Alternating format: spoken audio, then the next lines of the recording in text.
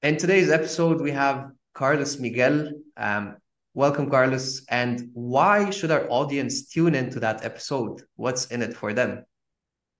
If you want to learn about underserved markets and health insurance opportunities for them that have never thought about it before, bringing good to them, you want to listen to this.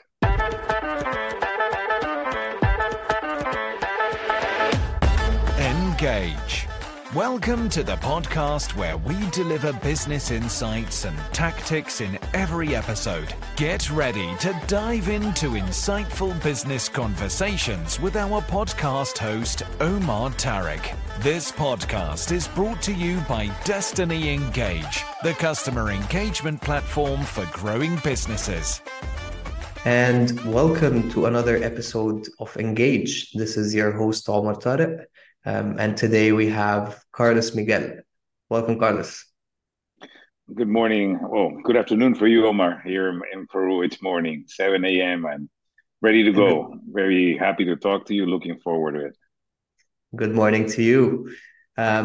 So for the audience, Carlos is an insurance guru. And saying guru is not enough because I would even say Carlos is an advocate for the industry. He pushes the industry's boundaries in underserved populations and markets. But just to give you some background about Carlos, he was born into the industry when his dad was a pioneer and started the first broker firm in Peru. So Carlos has been working in the insurance industry for more than 30 years. He joined companies as executives. He founded his own startups at multiple occasions. And currently he's a managing partner is it a startup, Carlos, or it's more of an established business? No, it's the startup. It's been around for a bit over a year. It's just that the two partners are veterans. So I guess we're not startups. Well, on that note, Carlos is currently serving as the managing partner at the Insurance Elephant, which is an insurance startup based in India, but also works cross-border. Um, so, Carlos, a pleasure having you with us. I guess what I would like to start with is you've held several leadership positions in insurance companies, whether they're carriers or brokers, and you've also went your own route and started your own companies in the industry. Would be good to get an understanding of what the differences are and why do you keep going back to starting your own business? Thank you. Um, I guess it's got a lot to do with my background and my formation. Like you mentioned, my father started the first broker here in Peru in 1963. So I guess he definitely established something that didn't exist here. However, it existed around the world already. I was born later than 63, but throughout my youth until I started working with my dad, I really had no clue what he did. It was really, really hard, telling people what my father did, so it wasn't frustrating, it was just interesting. But then when I joined the industry, I was supposed to follow the footsteps of my dad in the corporate world, the reinsurance world, the world where he built his business. But as I got more involved and with him, and eventually I went to London to work for Marsh on the reinsurance side, I realized that even though it was fun on the corporate side, I was more interested on the affinity side, on the personal side, and in expanding the market. And it's just something that sort of came up And to me maybe naturally. maybe for our audience who are not very familiar with Marsh, maybe you can give a Yeah, quick Marsh is the biggest broker in the world. And in 63, when my father started his business, he started representing them. So I mm, grew up within Marsh, throughout my life. I heard Marsh, Marsh, Marsh. And yeah, when they asked me what my father did, I said he worked for Marsh. And so it sounded interesting because it was an American name. But apart from that, Marsh was and is still very a corporate focused company, and but since I joined the industry, my passion naturally came on the affinity side, on the personal side. And eventually I ended up working with Marsh because Marsh bought my father's company. However, I was going in one direction and Marsh was going the other direction, in the sense that Marsh was a corporate company, So what I was trying Mm. to do didn't really fit, but I learned a lot from them, It's a great Were school, you there when the acquisition happened? Were you there when Marsh Yeah, acquired your I dad's was. company? Yeah, I was there. I was there, but I didn't last too long because Marsh Mm. went through some changes, worldwide regarding the affinity business in the early 2000s, you know. So I went back to the carrier where I started, Pacifico Seguros here in Peru, and again was able to do various things, but always my passion was on the personal side, on the affinity side. So when I ended up quitting or finishing my stay at the corporate world back in 2012 and was deciding what to do, I got this crazy idea of building something that belonged to a category that still wasn't around, which was an insurtech. I started Mm. building what was Hello Zoom. It lasted 7 years. It was a great run, but I guess we were ahead of the curve, and building something like that in Peru, being such a small market, was So was that complicated. was Hello Zoom your first venture into Yes. I want to start my own company in the insurance industry? Yeah, after 20 years in the corporate world, I said enough. If I want to do what I want to do, I can't do it in the corporate world. I was trying to do something that didn't really fit with the corporate world, or didn't fit with established companies on what they were doing. And Which what was was go. Hello Zoom's business? What were you active? You said insurtech, so I'm assuming some sort of a platform. I started. You see, when I finished in the corporate world, I sat in front of the computer, not really knowing what to do. Okay, so I had a chance to set up my own broking firm, work for another broker, try to work for a carrier. But I said, no, I see a big opportunity in trying to build something from the consumer's perspective. Okay. Throughout my career, what I had seen is that everything that was built was built from the perspective of the carrier or the broker, but no one was really building anything from the consumer's perspective. Even though everyone said the consumer, but then when you looked at yourself in the mirror as a consumer, you would realize that no one was building anything from your perspective. you know. So I decided, okay, what is there out there? And I started looking. I remember going into the app store and looking for apps in the insurance world, and there were three, and they didn't really do anything. They were really bad. This is back in 2012. So I went into the financial side of the applications, and I found one at the top that said Mint, M-I-N-T, mint.com, money intelligence out of the US. And when I went in, I realized these guys had built something from the consumer's perspective in the financial industry, which is you can put all your financial relationships in one place. Okay. So I said, wow, it would be nice to put all my insurance products indistinctly of how I got them or where they came from in one place. And I Wow. always remember my wife telling me, asking me about products we have and how they work. And I had no clue about anything, even though I came from the industry. She would call me, how do I use them, the medical policy? Mm-hmm. I got no clue. Call someone, call the Mm-hmm. broker or something like that, Who's even the because broker and who's the carrier? And sometimes you don't know that information at hand. so when I started looking at building a model like Mint, a couple of things came to my mind. One, it was going to be very hard because the key to Mint being successful is that the APIs in the US for financial institutions were open by law. Okay. Mm. So them connecting to the financial institutions to the APIs was done overnight, literally, so it was very quick. In the insurance industry back in 2012, not a single company had an API or probably didn't even know what an API was. So that was hard. So that was a challenge. But on the other side, what I was able to validate through interviews, I interviewed more than 500 people myself. You realize that consumers throughout the world, because we relate to the industry the same way throughout the world, had, four main problems. It's to know what products I have, where I have them, how they work, will they work, and at the end of the day, I depend on third parties to do anything. I have no autonomy and control. So if you think about the industry, we only do two things: either you consult information or you do transactions. Mm. Consulting information can go all the way from a quote, so quoting, asking for a quote, you're consulting information, to consulting information regarding your product or other products. It is very broad how we can consult information. And transactions, there's only five.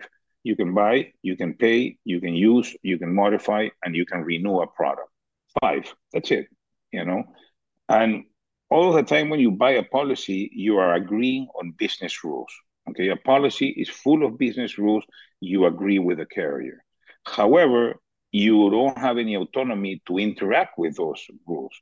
And I'll use as an example on a banking institution. You go to a bank branch, for example, you open an account, you get a debit card, you go into the ATM machine, and you can interact with the business rules.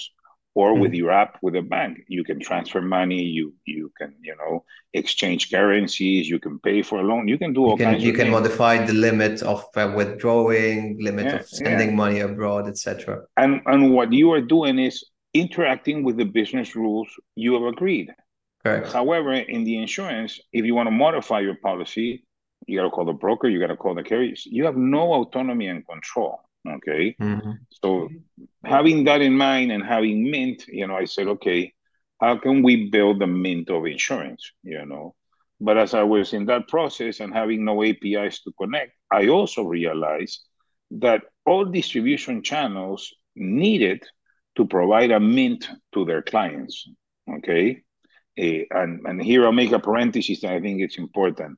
It's regarding the roles in the industry. Okay. We always talk about the broker, the carrier, or whoever. Okay.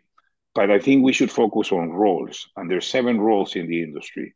You have the role of the consumer, you have the role of the distribution channel, the role of the advisor, the role of the risk taker, who's taking on the risk, the role of the regulator, the role of the reinsurer, and the role of the service provider, which can be a garage, a hospital, anyone providing services. Okay, so you have 7 roles. Okay, so anyone that has the role of a distribution channel needs to provide an app or the equivalent of an ATM machine to their clients so that their clients can interact with the products. They got to consult and they got to do transactions.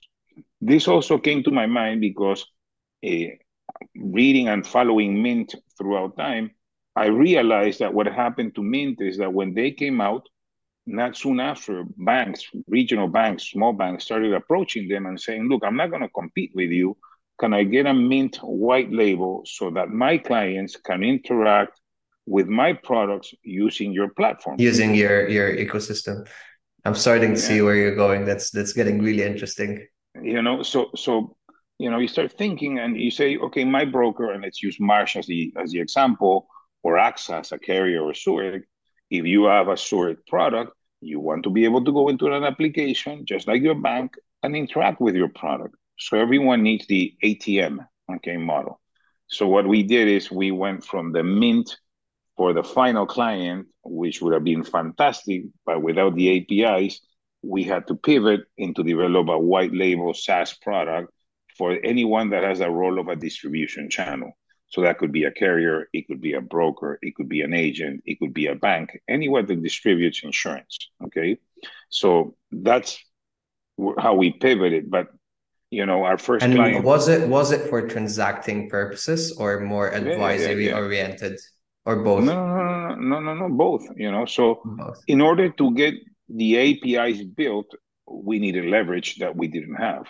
So me coming from the Marsh world and knowing the Marsh team here in Peru really well, they saw the upside they had.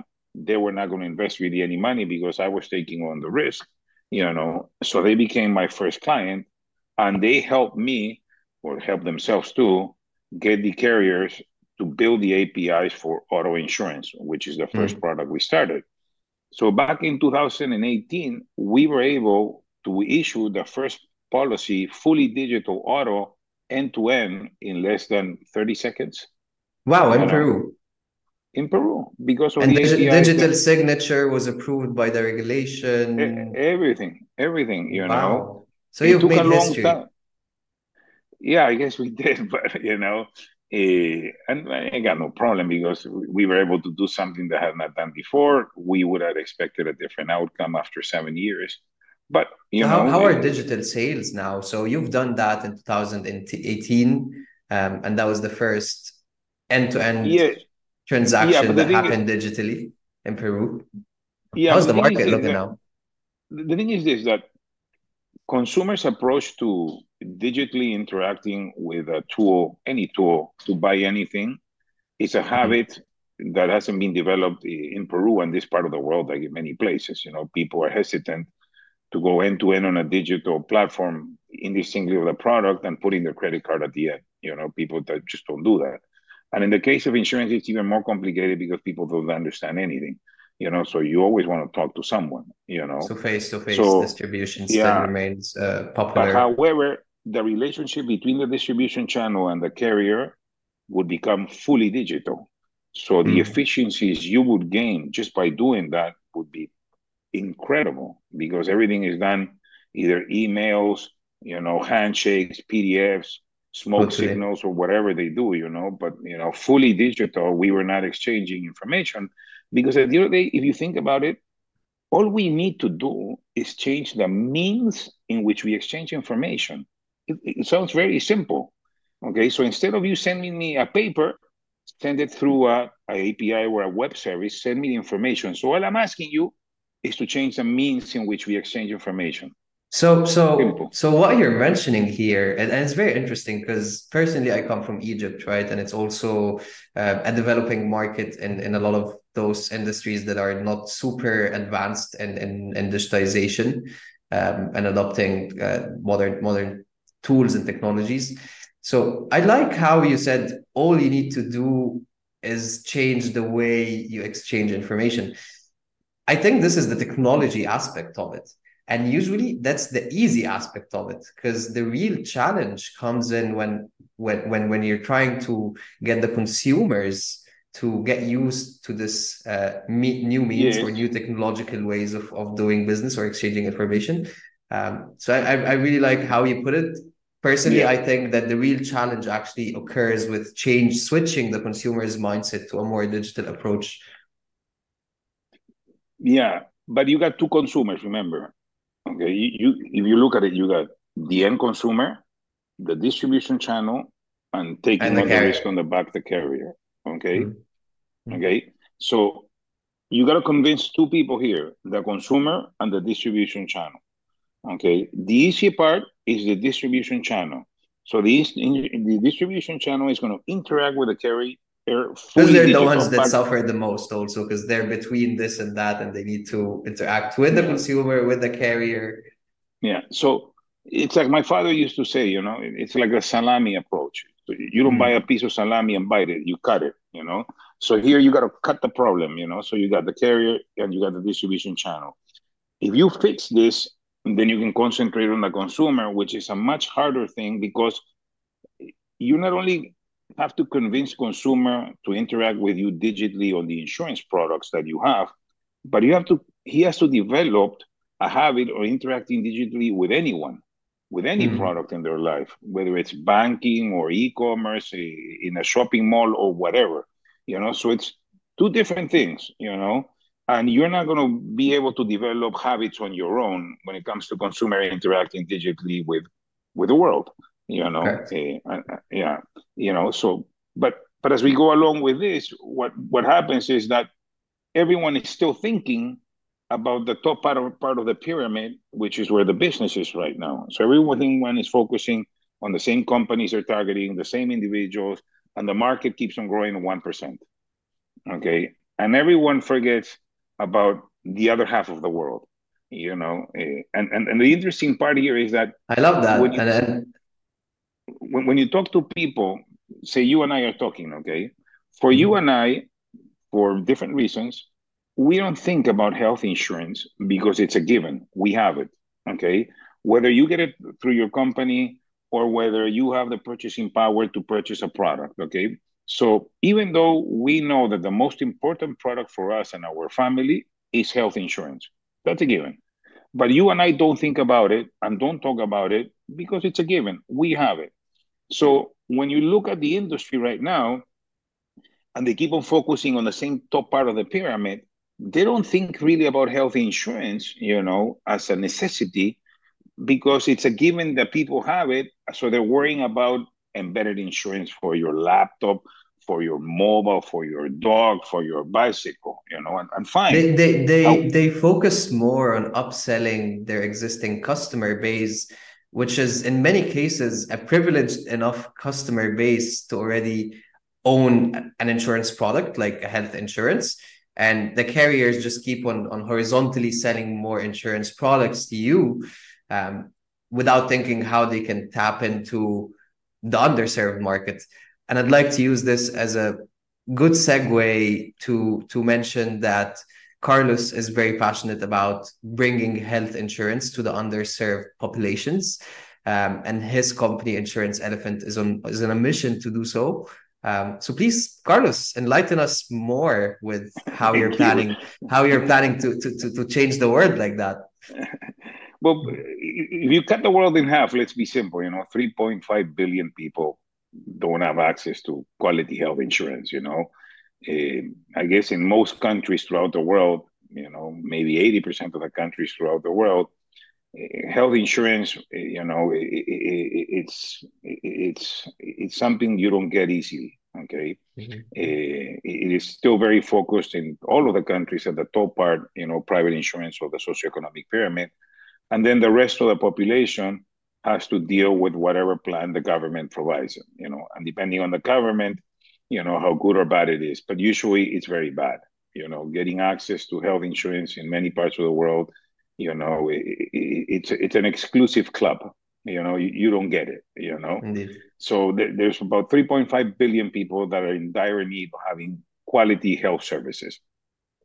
Governments are not going to provide them overnight. That is going to take time. I wish we could just go like this, and every government would provide health insurance quality services to their population. But that's not going to happen for very long. That's governments. What's stopping carriers from tapping into this market?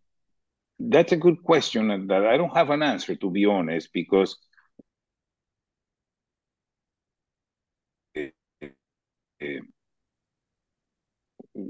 think there we are. When you talk to people, they give you different answers, okay? But at the end of the day, my 2 cents is that they haven't really thought about it, or they haven't found a way to penetrate it, So they're like looking from the outside, waiting for the opportunity to come in, and that's what we're looking for, So if you think about health, there's 3 blocks we should think about, okay? First is what it's called your out-of-pocket expenses, okay? And we all have out-of-pocket expenses, okay? And depending on what level you are on the socioeconomic, pyramid, how much you spend, okay?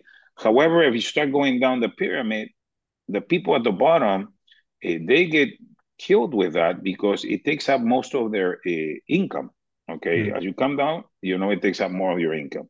But we're all spending money, whether you're buying a medication, Tylenol, or you're buying diapers, or you're buying milk for your baby, or whatever. We all have an out-of-pocket expense, okay?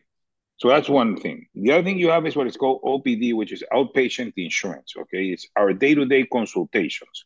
So my stomach hurts, I want to go see a doctor. Well, my arm is hurting a bit, I want to go see a doctor. That's our day-to-day consultations, And our day-to-day consultations basically involves the consultation, medications, probably some lab work or some images. That's what you really have, okay? And then the third block is the inpatient, which is hospitalizations, emergencies, surgeries. That's inpatient, okay?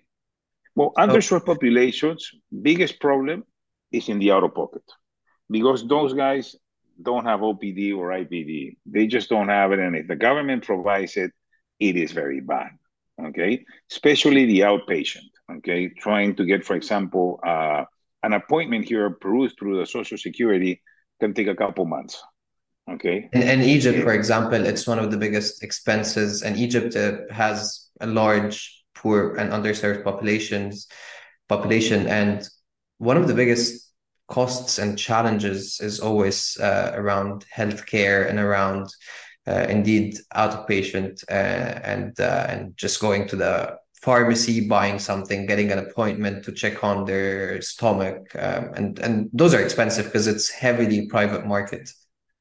Yeah. So if you think about it, from a risk perspective, if you can provide out of pocket and OPD relief, you would probably get less people on the backside in the inpatient because people are taking care of their daily needs in a proper way.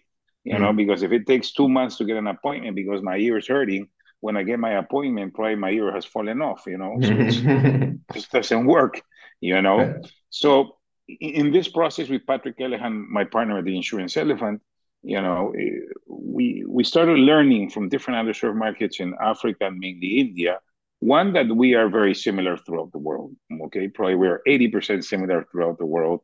20% is just our local things we have, but 80% is pretty much the same, Humans are And humans.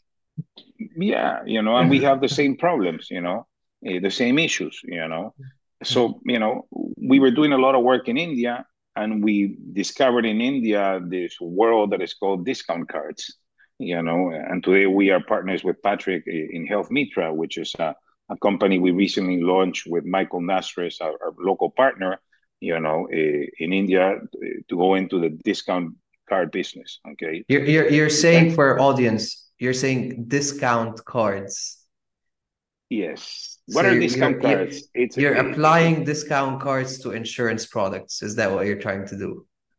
I'm applying discount cards to your out-of-pocket expense. I'm not talking about insurance yet. Okay. So I have a huge population throughout the world, that has big out-of-pocket expenses in regards to their income.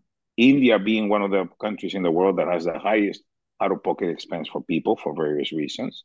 Just to clarify, out-of-box expenses are things like going to a pharmacy. Out-of-pocket are like going to a pharmacy, consulting with a doctor, etc. So my kid has a stomachache. I know what he has. I go to the pharmacy, I buy him some medicine, bring it home, he drinks it, he's doing better. I didn't have to go to the doctor. Okay. Or sometimes I go to the pharmacy and I ask the pharmacy guy, hey, my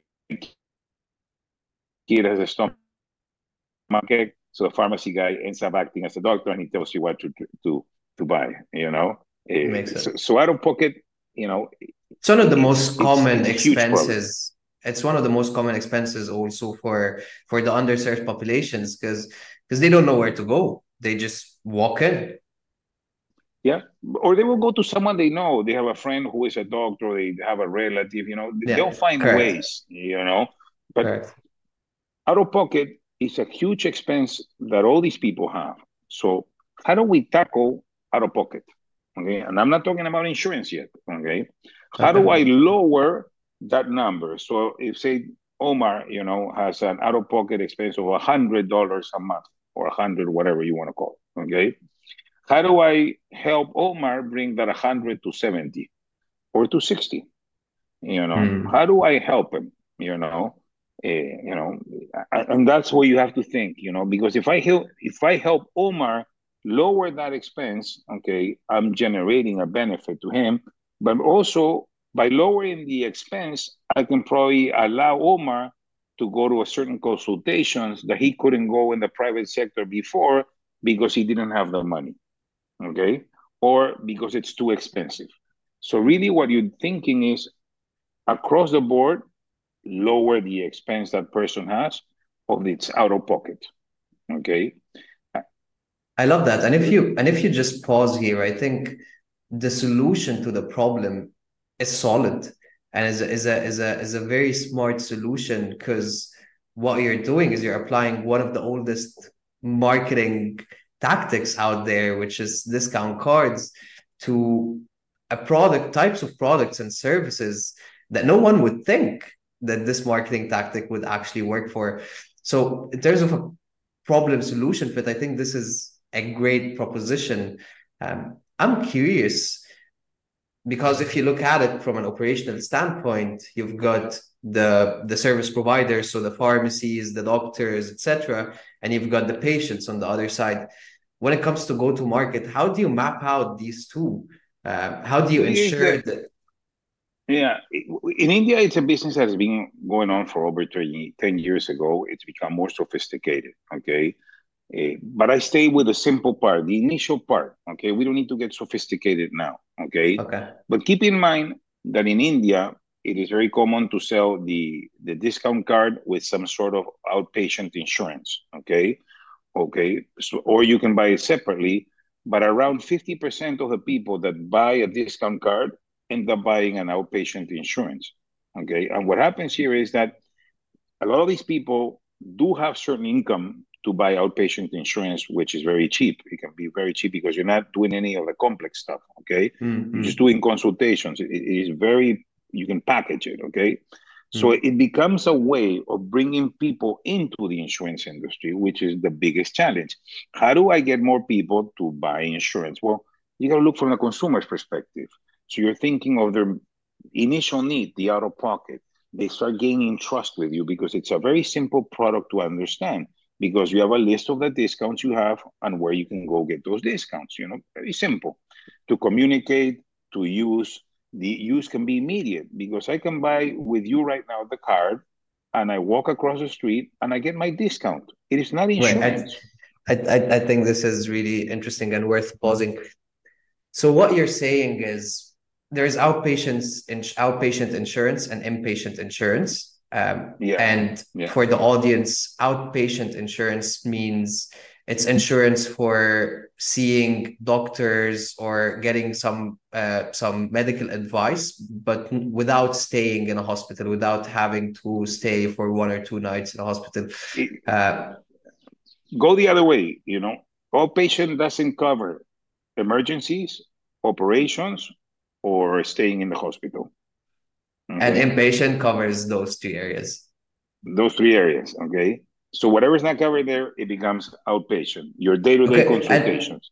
And is it the carriers that are building insurance products for outpatients? Who's building those products? Yeah. In India, they're very advanced. I've been lucky to be able to sort of work with the Marsh people in India. I keep on coming to Marsh.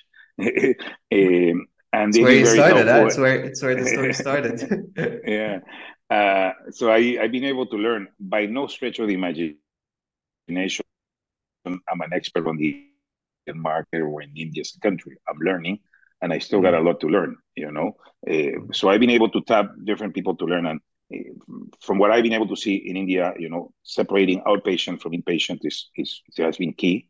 Okay, and it's something that is still developing and it's still growing. And is that an attempt to target the underserved? Indeed, is the reason they're separating those 2 products is to make one of the products cheaper and more accessible by the underserved?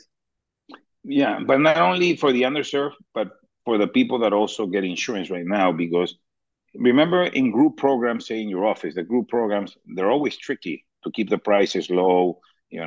So brokers like Marsh and other brokers have been sort of cutting the product in half and separating it to try to lower cost. We only give these employees outpatient. These other employees, we give the full product. So that's something they've been doing as discount cards have been developing. So discount cards is a very simple concept. You pay very little money, and you can subscribe to this club that gives you all these discounts in medical services and products, that you can use immediately, so it lowers your out-of-pocket expense. Boom, it brings it down immediately, okay? So as you start gaining trust in this new concept, when someone offers the OPD insurance, the outpatient, and you have the means to pay for it, you have a better relationship with the industry as you're starting than you did before. Because in the past, what would happen, I would target the outpatient, the underserved population, and they don't trust insurance companies. They don't understand what you're talking. So you got to go around, which is build it from the consumer's perspective. And in India, they did that. They realized that discount cards was a way of getting something to the underserved populations. And it became a road to actually bring more people into the industry and start selling OPD and maybe IPD insurance. It's a flow that it has, so a natural one. It's a progression of value is what you're trying to say. So what you're trying to do in my if I'm understanding this correct, is you're bundling your discount card with service providers who offer OPD outpatient insurance.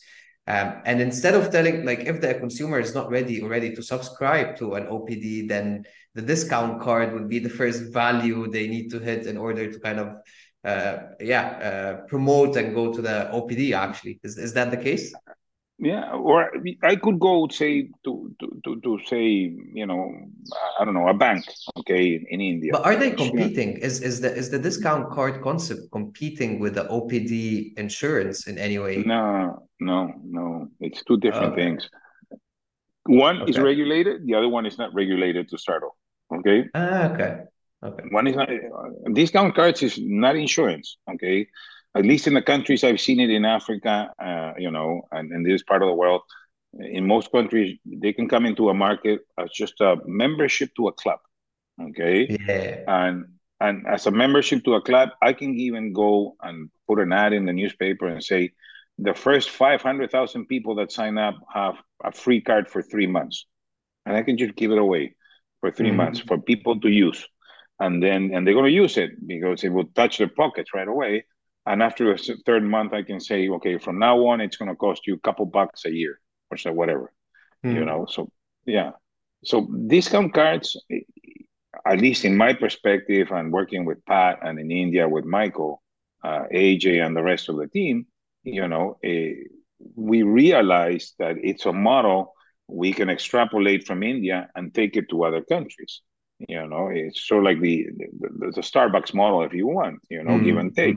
So currently we're working in Kenya, an opportunity. We're looking through a partner to try to do the same thing in Nigeria, for example. I'm working and setting up a company here in Peru.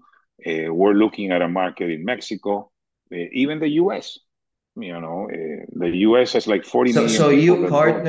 you partner with local companies in those markets to bring the discount cards to the market. Is that how you approach geographical expansion?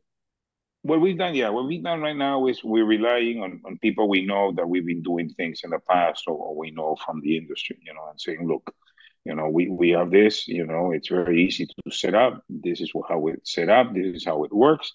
It's very little investment. Because it's very little investment you have to do. You can be up and running fairly quickly, depending on the market.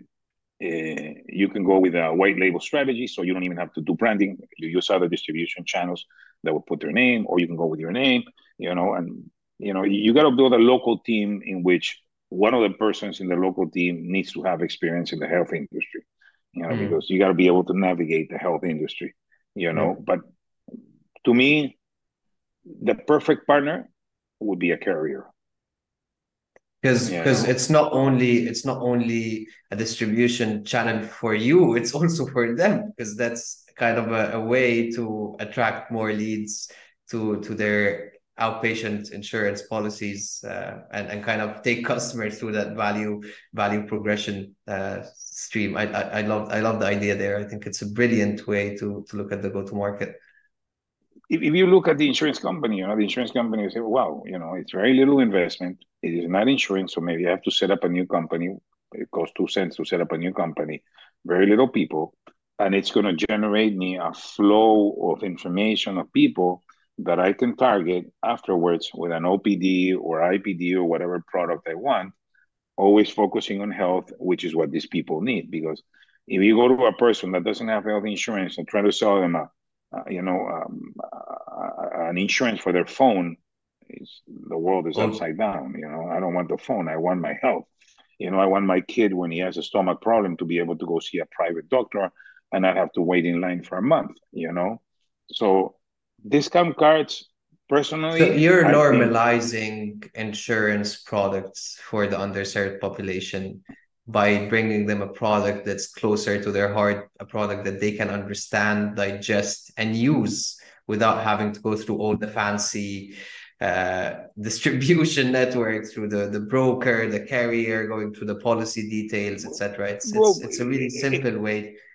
Yeah, anyone, even brokers, brokers can go to their corporate clients or the companies they work with that don't necessarily provide health insurance to other employees. So for example, here in Peru, health insurance only penetrates about 25% of the working population in a company. The reason being is that it's expensive to use. Even though the company can pay the premium to use, it costs money, while in the Social Security, even though it's really bad, it's free. So it's really, you're here and then boom, you fall off the cliff. The people that don't have anything, either you're at the top or you're at the bottom. There's no in betweens, and the mass is at the bottom. It's not at the top. So instead of fighting for the 1%, the market grows, which is very complex because you're selling complex products that have all kinds of things. You got 3.5 billion people that are looking for something, for some relief, and someone in the India way back has already found something that can be the magic pill that we're all looking for, and it's about expanding it, and the market can go from $7 trillion worldwide. Maybe it can go to 8, 9, or 10 by just bringing in the underserved population into the market.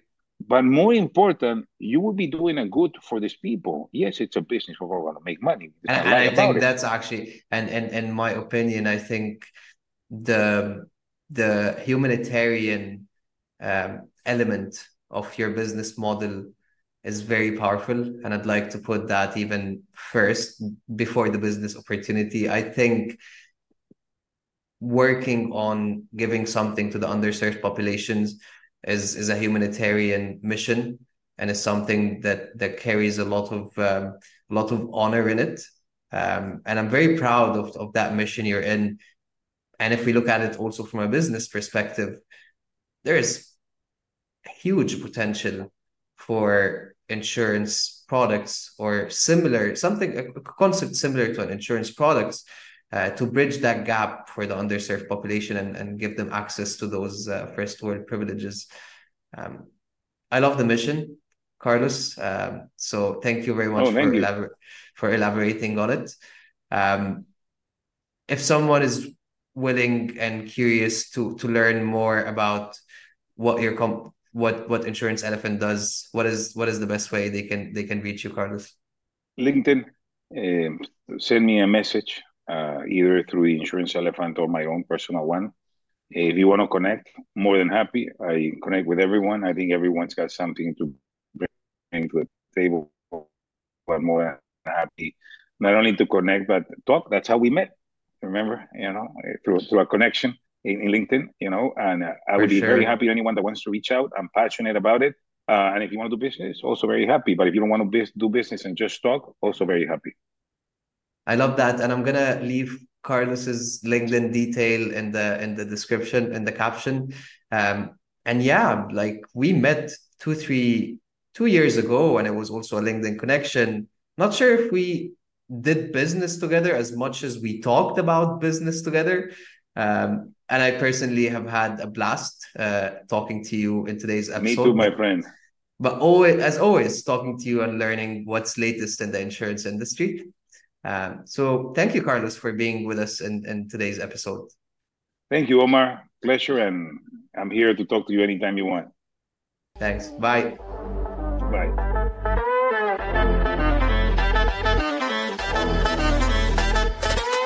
Thanks for listening to Engage. This podcast is sponsored by Destiny Engage, the customer engagement platform for growing businesses. For show notes, to subscribe so you don't miss an episode.